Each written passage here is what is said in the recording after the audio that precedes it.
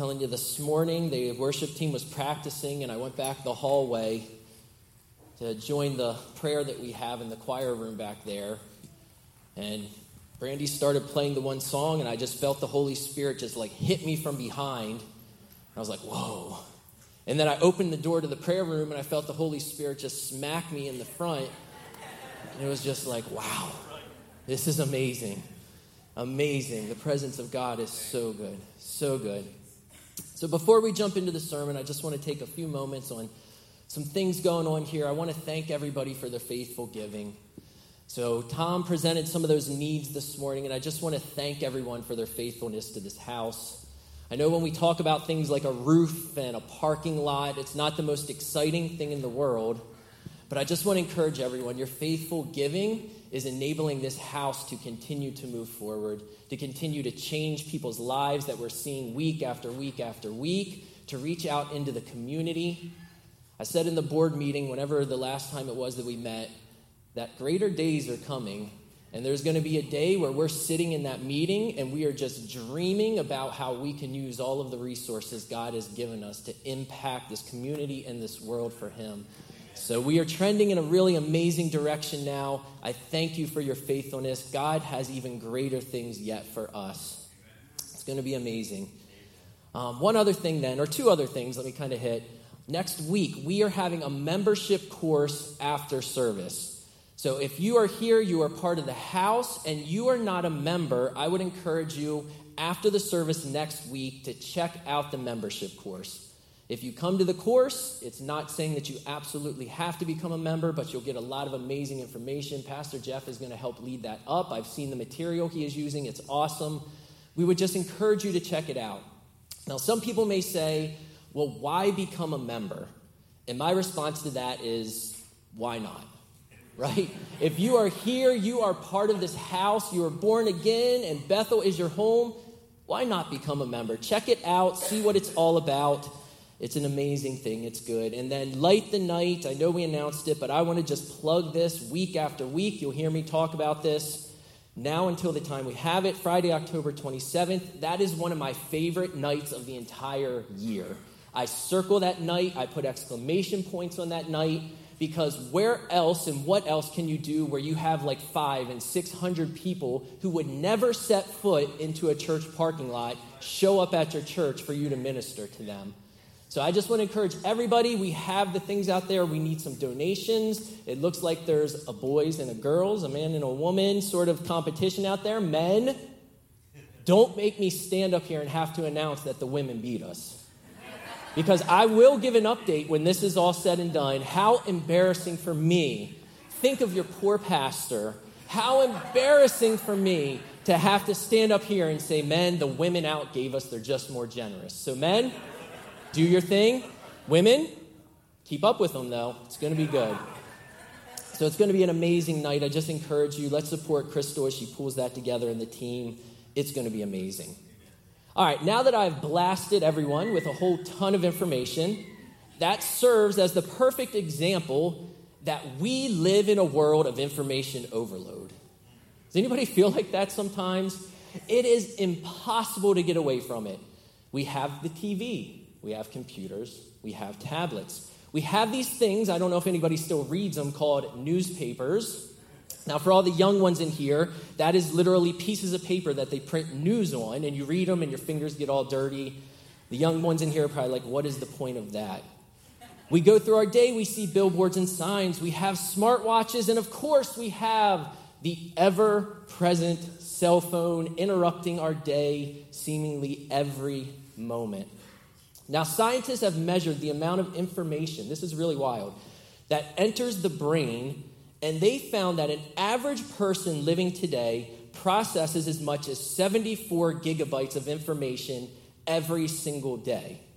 Now, you may be sitting here and you may be saying, what is 74 gigabytes? Is that a lot? What are you talking about? Let me put it in context for you. Only 500 years ago, 74 gigabytes of information would be what a highly educated person consumed in their entire lifetime. So only 500 years ago, their entire lifetime was consuming about as much information as every single one of us has fed into our brains every single day. Now, it's estimated that an average American in 2011 took in more than 5 times the amount of information every day as they did in 1986. And think of how much more that would be now because we have cell phones and tablets and everything else. So we are inundated with information every day. And not only are we inundated with information every day, we know that much of that information really isn't good news. Now, you've probably heard the famous tagline, if it bleeds, it leads. Everybody heard that? If it bleeds, it leads. It's a statement dating back to the 1890s that essentially means news stories involving violence, conflict, and death tend to be the news that is highlighted to people. We know that you rarely see any good news on the TV. Just watch the news at night and see how many good stories you hear compared to how many negative ones you hear. So in our day, it's not just the local gossip that we have to hear. It's not just the local news stories, but with the power of the internet and with global news, we are also inundated with information from around the entire world about all of the difficult things that are happening. And then to layer even more on top of this, because of the internet, almost anyone, regardless of whether they even have a clue what they are talking about, can spout off their opinion as if they are actual facts and as if they are an expert. Just a friendly reminder that just because someone has a podcast doesn't mean they have any clue what they're talking about. Just remember that.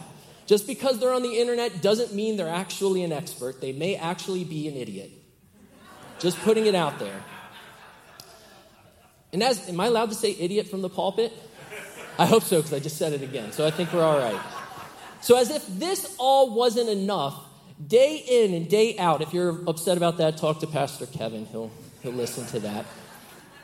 Day in and day out, we still then go about our actual lives, and we so often see the brokenness of the people, the brokenness of the communities, the brokenness and sin all around us. We see dysfunction in our local community. We see dysfunction in our schools, maybe even in our families. Anybody have some crazy family members? In the face of all this, the question becomes, how should we respond? What should our response be to all of the brokenness of the world? So if you have your Bibles, why don't you go ahead and turn to Acts 17, and we'll see if we can answer this question today.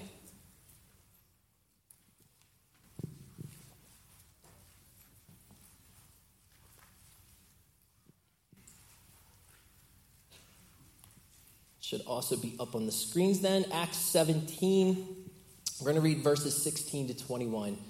I'm reading from the New King James Version today. It says, "Now while Paul waited for them at Athens, his spirit was provoked within him when he saw that the city was given over to idols. Therefore he reasoned in the synagogue with the Jews and with the Gentile worshippers, and in the marketplace daily with those who happened to be there. Then certain Epicurean and Stoic philosophers encountered him, and some said, 'What does this babbler want to say?' Others said, 'He seems to be a proclaimer of foreign gods because he preached to them Jesus and the resurrection.' And then he took and brought him to the Areopagus," I think I said that right, saying, 'May we know what this new doctrine is of which you speak. For you are bringing some strange things to our ears. Therefore we want to know what these things mean. For all the Athenians and the foreigners who were there spent their time in nothing else but either to tell or to hear some new thing.'" So let me first set the context for these verses. In the verses that we read, Paul is on the second of 3 missionary journeys that the book of Acts records that he took. Now, over the course of Paul's ministry, it is believed that he would have traveled over 10,000 miles and would have established at least 14 different churches. And while 10,000 miles may not seem like a lot to people who have cars with comfy seats and air conditioning, the Apostle Paul would have traveled much of that distance by foot, in sandals, or he would have traveled much of it by sea, which is a very dangerous mode of transportation at that time. Just read the end of Acts. So in the verses that we read, Paul has arrived in the city of Athens, and without giving a full-blown history lesson, it was simply known as a city that was known for arts, for learning and education, for religion and philosophy. It was named after Athena, the Greek goddess of wisdom. And the Apostle Paul arrives in the city, and it states that as he traveled through the city, he noticed that it was given over to idols. Some translations say full of idols. The original wording there has a sense that it was completely given, it was utterly idolatrous, it was completely and wholly given to idol worship. So we aren't just talking about a few people, but we are talking about an entire city that was unreached with the good news of Jesus. An entire city that was steeped in the worship of idols and was unreached with the good news. An entire city that worshiped idols and had everything that came with it. Paul found himself smack dab in the middle of a demonic stronghold. And so then we look at the life of Paul and we say, well, how does Paul respond in the face of the sinfulness that he saw? In the face of the brokenness and the idolatry that he was in the midst of? It says that Paul's spirit was provoked inside of him. Now, other translations may say stirred, distressed, troubled. But he was provoked by this. But it didn't provoke him in a negative sense. It provoked him in a positive one, because the Apostle Paul, in the face of all of these things, was provoked to action. He was provoked to take action. And in the Apostle Paul's response, we see how we should react when we look at our world, when we look at our community, and we see the brokenness and the sinfulness. What should our response be to the condition of the world? It should provoke us to take action. We should be provoked. We should be provoked to take action. Now, we'll return to that idea in just a little bit. But before we do, I believe we need to address a few mistaken ways that the people of God have at times responded.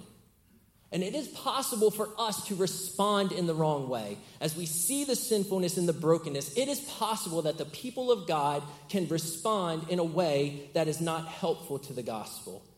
And while there are quite few, I believe there are 3 mistaken responses that are most prevalent in the modern church. And they are unbelief, anger, and escapism. And what I want to do today is I want to start by addressing each one of these things to make sure that we also aren't making the same mistake. And so we're going to start with unbelief this morning. See, the enemy desires to use the challenges of the world to drive God's people into a state of unbelief. It is one of the most powerful weapons in the enemy's arsenal. The fact of the matter is that the enemy cannot win in a battle against the church that holds both the power and the authority of Jesus. You may have seen that stupid picture online. Am I allowed to say stupid? I'm really pushing it today. Man, I'm going to be in so much trouble at the next board meeting. But sorry, this one just gets me so mad. That picture, see, just picture, of Jesus and the devil arm wrestling that people put on Facebook. Please don't post that. Please don't post it. Jesus could go and he would be gone forever, and he will go and he will be gone forever someday. The fact of the matter is that a church that understands who they are in Christ and that we carry the authority of Jesus, and he said all authority in heaven and earth was given to him, which means we have access to it through his name. And as bearers of the Holy Spirit who lives inside of us, the same Spirit that raised Christ from the dead, the devil cannot stand against a people who truly understand who they are in Christ. Therefore, what's his best chance? His best chance is to have us not actually engage in the battle. And so his desire is that we would look at the world and the challenges of the world, and that this would lead us to a place where it seems like the odds are simply insurmountable. That the challenges of the world would lead to a church that has this mentality of, what can we really do to make a difference? Man, do you see how bad it is? I'm not sure that we can truly make a difference. He doesn't want us to believe that we can see things change. And the problem with that is if we don't believe, then the natural course of action is that we simply won't do much about it. The enemy wants the church to just throw in the towel, to lay down our arms. And he tries to use the tool of unbelief to get us to do so. Now, we've discussed this a bunch of times. We'll continue to discuss this. Belief is so vital because it forms the foundation for stepping out in faith. right? You guys should know this by now. We talked about belief. You have truth, and then you put belief in the truth, and then faith is simply belief in action. It's when you step out in that belief that is founded on truth. And so the enemy wants to come against us and try to use unbelief, because if we have unbelief, then we don't step out in faith. See, this is why Jesus was so strong when it came to dealing with unbelief. Have you ever noticed that? Matthew 17:17, you unbelieving and perverse generation. That's Jesus speaking right there. That would be very discouraging if he said that to you. But he's talking to his disciples. He says, you unbelieving and perverse generation, how long shall I stay with you? How long shall I put up with you? Bring the boy here to me.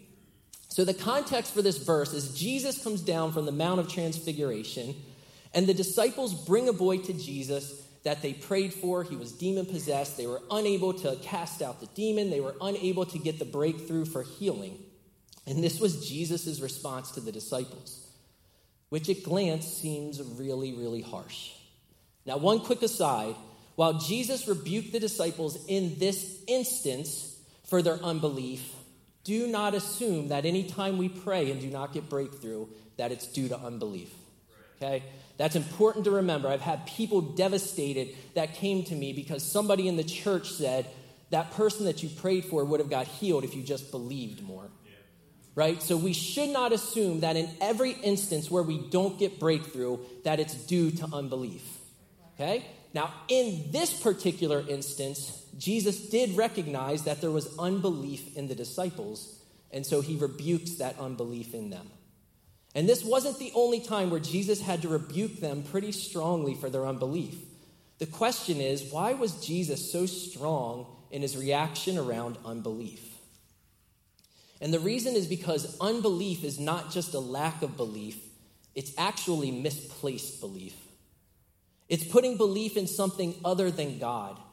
It's allowing that thing, whatever it is, to have a higher position than Jesus and his ability to address that thing. See, we are called to believe. It's knowing and trusting that God is greater than anything we will ever face.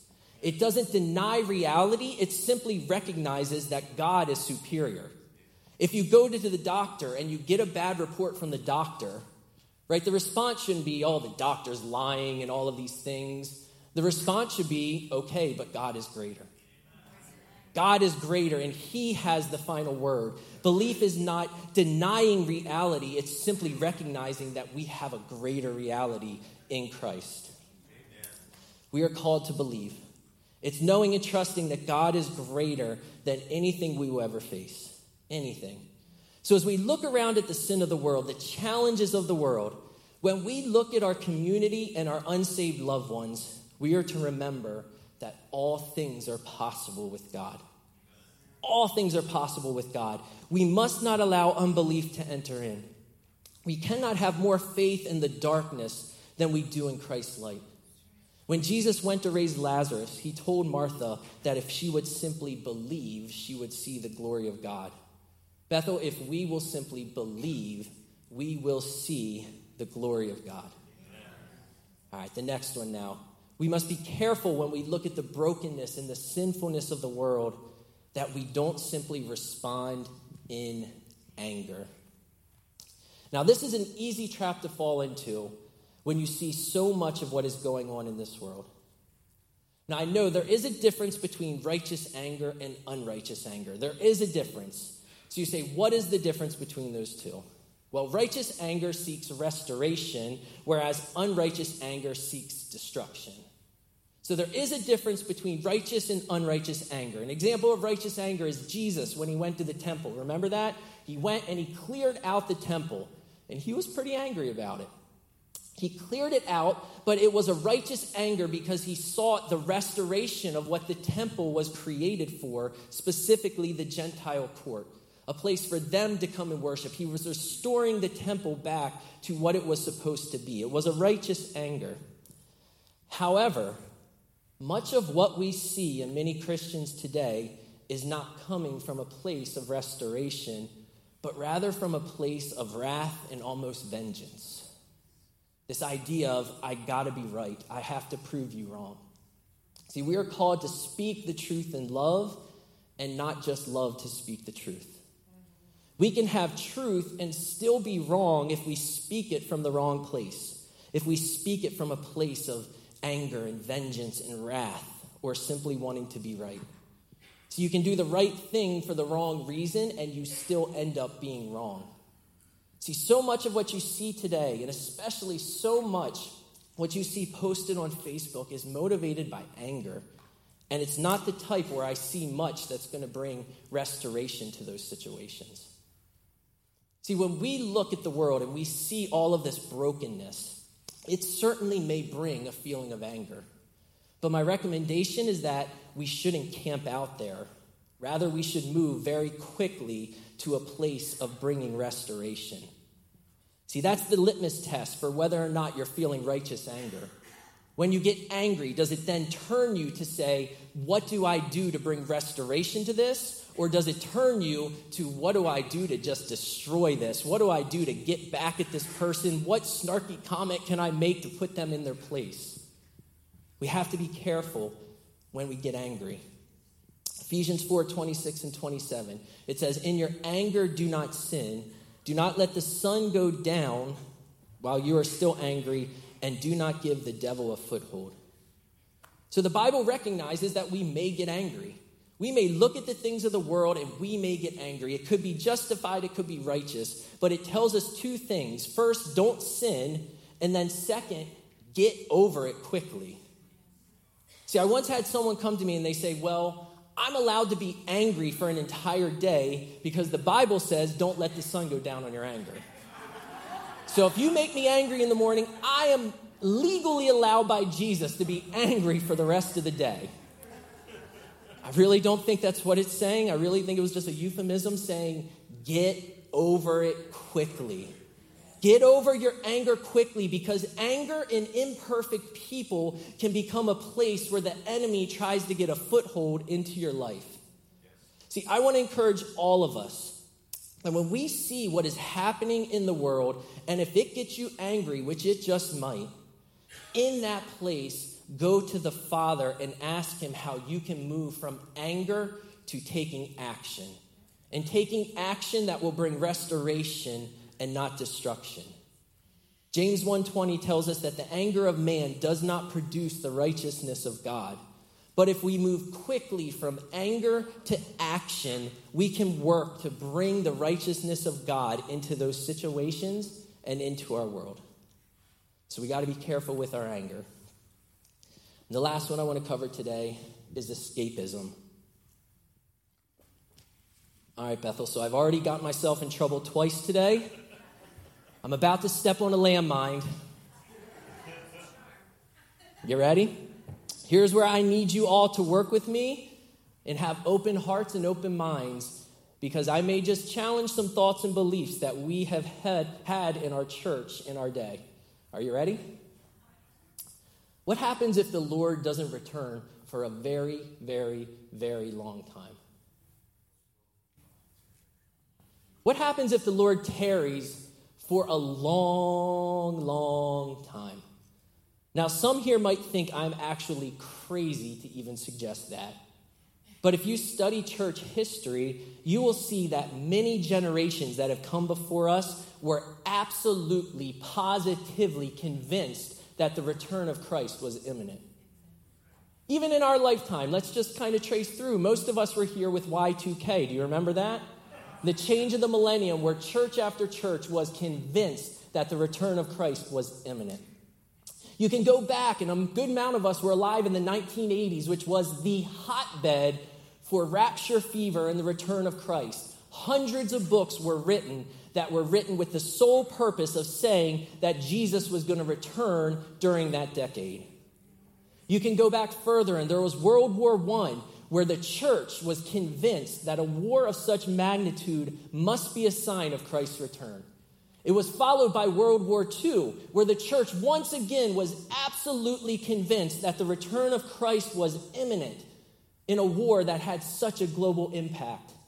You can go back further in history and see all of these different events. You can study the Black Plague, where the church's response to the black peg was, well, the return of Christ must be imminent.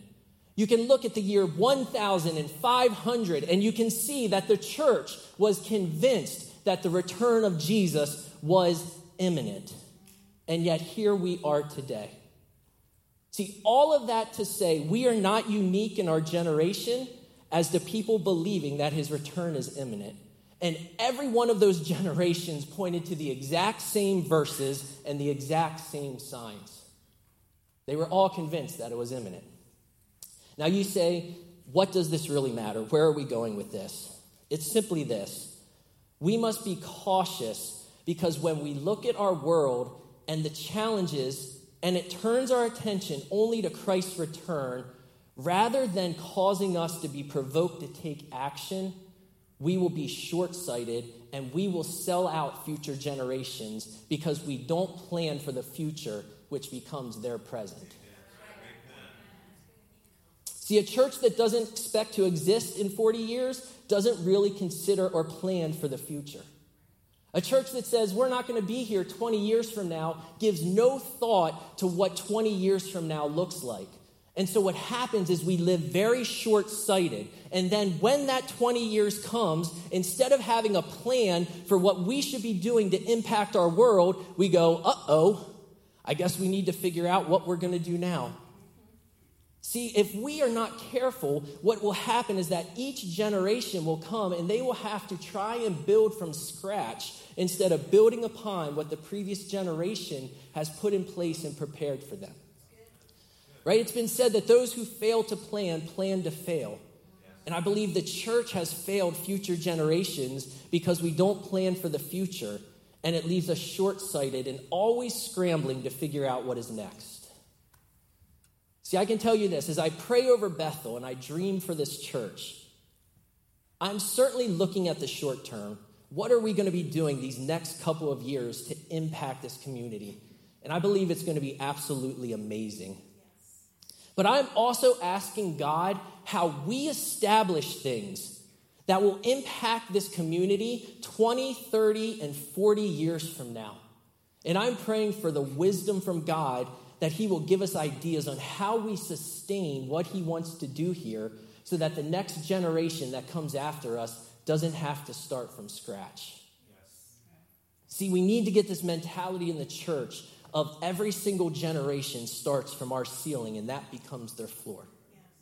We have to learn. You say, why does the church never seem to be able to sustain revival? It's because every time revival shows up and the Lord starts moving, everybody's convinced Jesus is returning.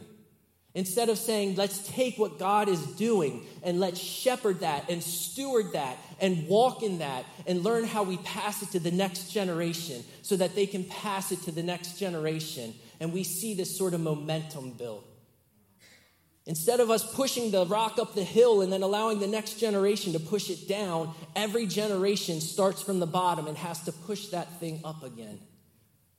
We need to plan for the future. See, here's the thing. If the Lord returns before then, awesome. We will throw a party in heaven knowing that we gave everything that we could on this earth. But if he doesn't and he tarries, then what we know is we were putting things into place so that that next generation doesn't have to start from scratch.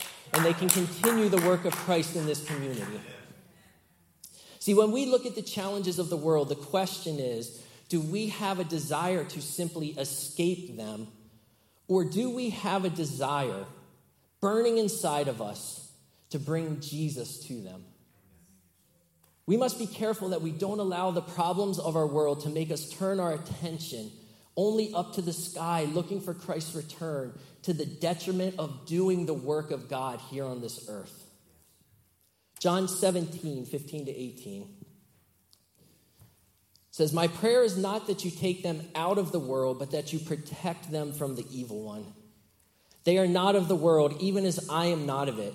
Sanctify them by the truth. Your word is truth. As you sent me into this world, I have sent them into the world. And so this is Jesus, and he is praying to the Father. And what does he pray? He prays, Father, I'm not praying that you take them out of this world. I'm praying that you would protect them from the evil one. Because even as you sent me, Father, I am now sending them out in the exact same way. And even as Jesus was sent to destroy the works of darkness, so we are being sent forth to destroy the works of darkness. See, the early church got it. Love the early church. Acts 4:29, this is a prayer of the disciples. They said, "Now, Lord, consider their threats and enable your servants to speak your word with great boldness." So the disciples were arrested for preaching the gospel, and they were threatened and told not to preach it any longer. They were forbade from preaching it. And how do they respond? They prayed for boldness to proclaim Jesus. In other words, they prayed for boldness to continue to do what they were just arrested for and were told not to do. And God answered that prayer, and it says that the Holy Spirit came and filled them, and it shook the place once again. They were sold out for Christ. They were not backing down from darkness. They weren't looking for escape. They were looking to battle the works of the enemy. The early church, they lived as dead men and women for Christ. And the good news is the world can't kill what is already dead. Come on, they lived as dead men and women for Christ. They said, we do not count our lives as nothing, just to press forward with the gospel. They lived as dead men and women for Christ. All right, so I know I've probably challenged some thinking today. It's gotten really quiet in here during this part. Like you could drop a pin and people would hear it. It's okay. I like to challenge people's thinking sometimes. But now can I really challenge you? See, while some people pray for Christ's return, I can tell you I actually pray for the exact opposite. Because my prayer time and time again is not yet, Lord, not yet. It's not yet, Lord, not yet. See, when we pray for a rapture, we essentially are praying that the eternal fate of billions of people would be sealed. But I'm laying down and praying, not yet, Lord, not yet. Let me save just one more. Let me see another one come to Christ. Raise your church up to reach this world the way that you intended us to. Don't return yet, Lord. No, there's still work that the church is called to do. See, let me encourage all of us today. We don't know the day or hour of Christ's return, and we don't need to try to figure it out. We don't need to be bothered with it in any sort of way. Rather, we need to be about our Father's business and making an impact for his kingdom. To just go forth and do what he's called us to do. Unbelief, anger, escapism, they're three common responses to the condition of our world. But the problem with all three of these is that they actually serve to distract us and take the place of what we should be doing. And what should we be doing? We are called to be a people who, like the Apostle Paul, take action. I've quoted this before. I'll quote it many times. William Booth, the founder of the Salvation Army, was quoted as saying, "Church, do something. Church, do something. Take action." When we see the brokenness and the sinfulness of the world, we should be provoked to action. See, we saw the Apostle Paul. He was provoked. And we saw that he didn't just get angry. He didn't cry out for God to bring judgment on the city. He didn't go around trying to smash every idol he saw. He proclaimed Jesus. He met them where they were at, and he simply did what he could do at that time. We should be asking ourselves, what am I doing and what can I do to make a difference in what I see around me? Am I provoked in one of these other ways, or have I been provoked to taking action? See, I love Sunday mornings. I love gathering as a church. This is one of my favorite times of the entire week. I love being with all of you. I love it. Church services are so important. And I've said it time and time again that we should all strive to be together as much as we possibly can. That's biblical. The Bible tells us not to forsake assembling together. Sunday mornings are absolutely vital. But here's the thing. All of us gathering in this church this morning will not change the community in which we have been placed unless we take what happens here and we take it out there. Now, don't misunderstand me. I know there are things that we do here that make an impact. When we gather together and we pray, that certainly makes an impact.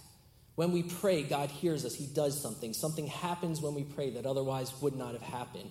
And so I understand there are things that take place here that impact our community. But the fact of the matter is that this community and the surrounding region will be impacted in direct proportion to the willingness of God's people to take action during the other 6 days of the week. If we truly want to see Littlestown and the surrounding communities changed, then we must take action. We need to get out there and we need to get our hands dirty. I want to encourage you to be bold. To be bold. What do you have to lose? To be bold, to take action. Don't miss the opportunities that God gives all of us during the week. Tell your family member, tell your friend, tell your neighbor, tell that stranger what God is doing in your life. Be open to the Holy Spirit as he speaks to you. See, have you ever had that experience where you're sitting there and all of a sudden the Lord puts somebody into your mind? You ever had that? I think we all have many, many, many times. And you may sit there and you may think, well, that's odd. And what do we do sometimes? Well, sometimes we don't do anything. Sometimes we pray for them, and that is really good. But I would encourage you, if that happens, and it probably happens to us all every single week, to ask the Holy Spirit why that person was placed on your mind. And then I encourage you to reach out to them, call them, or text them, and let them know that the Lord put them on your mind and see if there's anything they need. See, it could be that you are out and about, just going through your normal day, and the Lord just highlights a total stranger to you. Do you ever have that experience? You're sitting somewhere, and for whatever reason, you're at the coffee shop, and this person is just like highlighted to you. It's almost like there's a glow on them, and they're just highlighted to you. You don't understand why. I want to encourage you to take action. Walk humbly up to them and just say that sometimes you feel like God highlights people to you, and ask them if there's anything you can pray with them about. Just be bold. Take action. They may let you pray for them. They may say yes. They may say no. It doesn't matter. Whatever it is, it's going to leave an impression in their lives, and it might just add a link to their chain, bringing them closer to Christ. We are the ones that need to let people know that there is a God who loves them. As a church, we must continue to take action. And we must ask, what else can we do? See, can we increase what we currently do? Our support for New Hope. We support New Hope. It's an amazing ministry. And on that note, we have been tasked with getting yams and sweet potatoes for New Hope. All right, so I think they're looking for at least 125 cans. They're serving 225 families, which makes me wonder why they're not asking for 225. So Bethel, that is our assignment. We need to get 225 cans of yams to New Hope. You can bring them in, collect them, put them at the Welcome Center. They're collecting turkeys. You can give offerings, whatever you want to do. But can we continue to support that incredible outreach as they serve this community and make an impact? In our missions giving, can we increase what we're doing and just continue to send out people into this world to spread the gospel? We have the Good News Club that we support. They need volunteers. They need supplies. Can we support them even more? We have the Littlestown High School Bible Club. Can we be praying over those students? And can we come alongside of them and say, what do you need? There are so many things going on here that we can take action with to get the word out about Jesus and what he is doing. Invite some folks to events. Invite them to service. Then can we do something new? Have we stopped and just asked, what does this community need? What are the needs of this community, and how can we as a church meet them? Now, we know Jesus is the main need, and we will continue to preach the gospel, and that will be the main aim, is to let people know that Jesus loves them. But what other ways can we serve our community to demonstrate the truth of God's love? Let me drop a seed here and see if this plants in anybody's heart. Over the last few months, there's been a couple of fires in Littlestown you've probably seen. There's been a couple of homes that have been burned down. And what you see on Facebook in the Littlestown and surrounding community page is everybody is just so hectic. What do we do for them? Well, they need clothing. No, they don't need clothing because they have nowhere to put it. Well, should we get them gift cards? Where should we get them gift cards to? What should we do? How can we help? Bethel, let me ask you a question. What if Bethel Assembly of God became the place that people turned to when there was an emergency in our community? And let me ask an even more pointed question. Why aren't we? Why isn't Bethel Assembly of God the place that this community immediately thinks of and turns to when there's an emergency that happens? We failed if we aren't shining that light. It should be that when something happens, they go, Bethel Assembly of God is here and can help us out. We could be the place that takes care of all of those things so that it's not just this sort of hodgepodge. What do I do? How do I help? We as the church should be here to help. Why not? All it takes is just a couple of people who have a heart for this community that can put that together and we can make it happen. What else can we be doing to serve our community? What else can we be doing? Here's the amazing thing when you have a new season at a church. It's very easy to birth new things. What we've done in the past is not what we always have to do in the future. And we should be bold in asking God for what else we can be doing. What else can we be doing? I challenge you, pray and ask the Lord, what else can we be doing to impact this community? If you have a heart for reaching this community, come talk to me. We can make these things happen. All of this is to look for opportunities to take care of people, to love on them the way that Jesus loves them in a very tangible way, to show them that there is a God who loves them and wants to know them. Don't be shy if God puts something on your heart. You're allowed to dream big. Let me just say that again. I want you all to realize you are allowed to dream massive, huge, amazing dreams of what God can do through your life and through this church. We are not bound in any way because we serve an unlimited God. We should be looking for every opportunity to let people know about Jesus. Paul was provoked, and he identified opportunities to tell people about Christ. Paul knew the answer to the brokenness in Athens was the healing power of Jesus. He knew the answer to the darkness was the light of Jesus. He knew the answer to the sinfulness was the salvation of Jesus. The good news is that Jesus has an answer for all of the brokenness of the world. There is no one too far gone. There is no situation too far outside his reach. But we must be the ones who take him to our world and do something. And if the worship team wants to go ahead and come.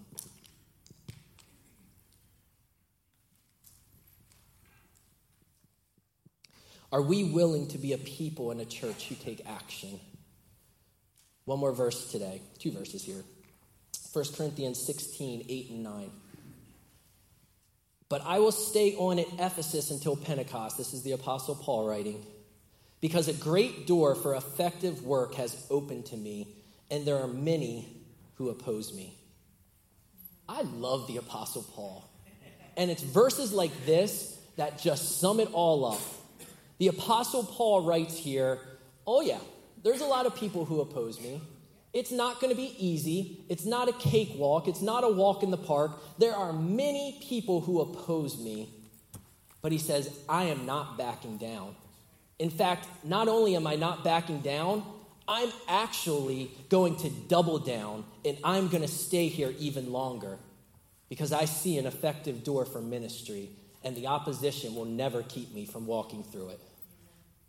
We should never be discouraged by opposition because opposition sometimes is just an indicator that we are actually on the right track. All right, so when I was in high school, we would go to the Littlestown Carnival, me and my friends, and here was the trick. Don't listen to this part, honey. You would see the girls that you were interested in talking to, and you would notice which way they were walking, and then what would you do? You'd walk the opposite way. That way you'd have to bump into them a bunch of times and talk to them. Sorry, honey.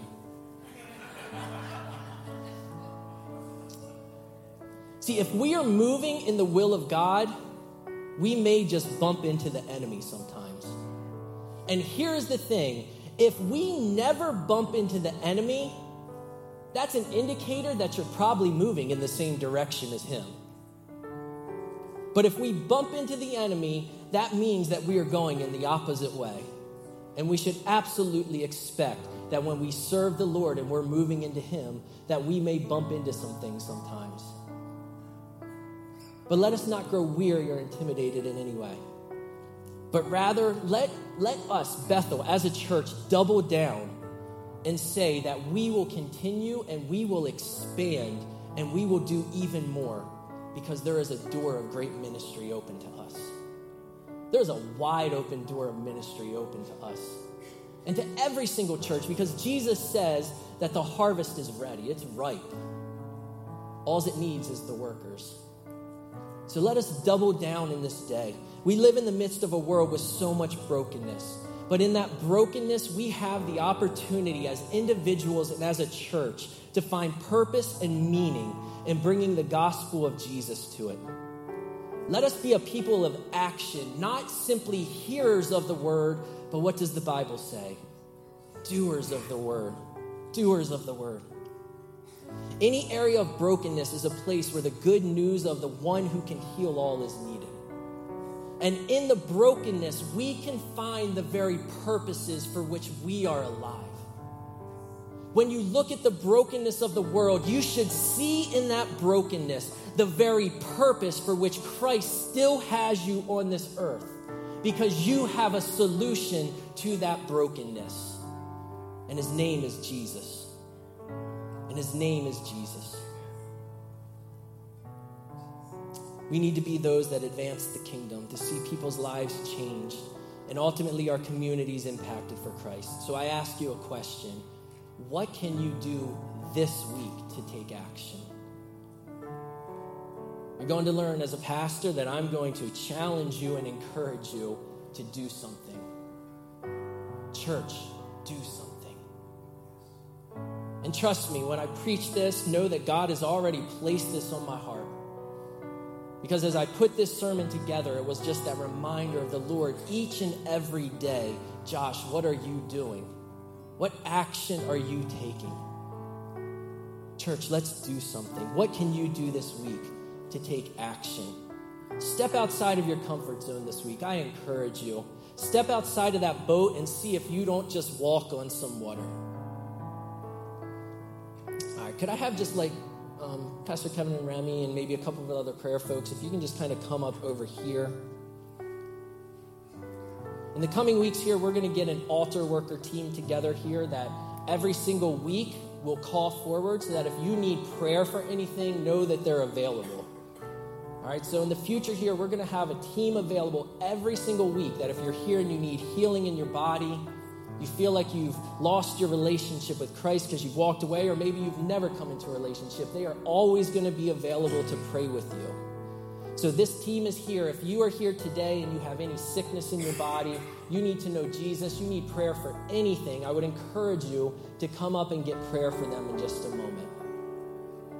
But before we close today, what I want to do is I want to pray over you and I want to pray over us as a church, that we would be a people who don't just coast through life. That we would be a people who don't respond out of unbelief or anger or escapism, but we would be a people who take action. If you can go ahead and stand to your feet.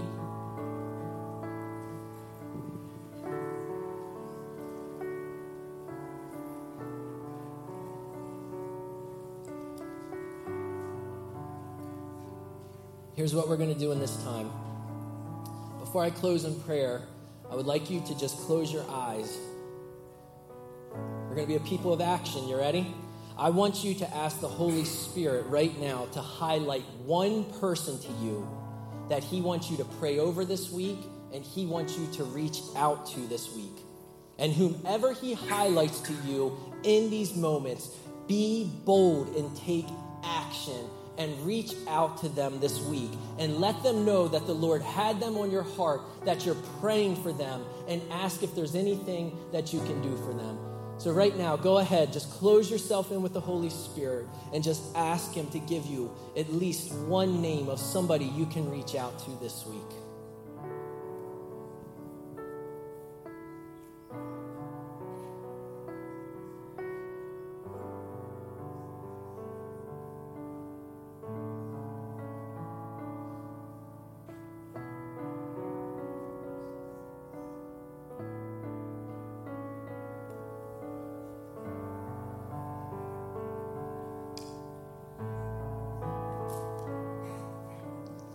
Whoever the Lord put on your heart, just begin to pray over them this week. and then reach out to them. Take action.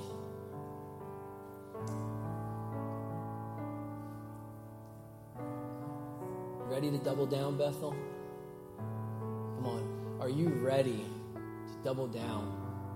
Be a church that takes action to reach people and to reach our community. I'm all in.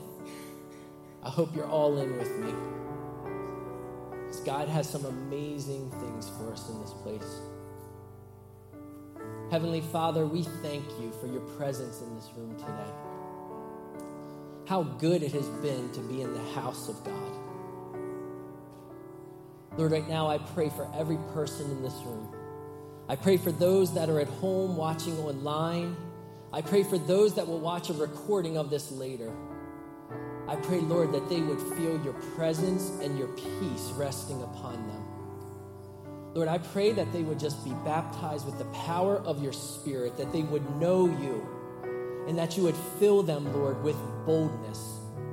Lord, I pray over this church, over the people of this church. I pray over myself, Lord, that we would be bold ones for you. That we, Lord, as we are provoked, would take action to reach out, to proclaim Jesus, to let people know that there is a God who loves them.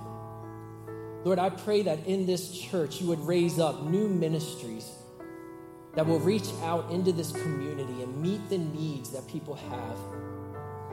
And that will give us an opportunity, Lord, to show them your love in real and tangible ways. Father, give us wisdom. Give us new ideas. Give us ideas of things that have never been done before, God. Show us what this community needs, Lord, and then raise people up in this church to lead it. Father, that we would be a church that takes action for you. That we would be a people who take action for you. We just love you, Lord Jesus. We thank you for all that you're doing, all that you've done. You are so awesome in every way, Lord Jesus.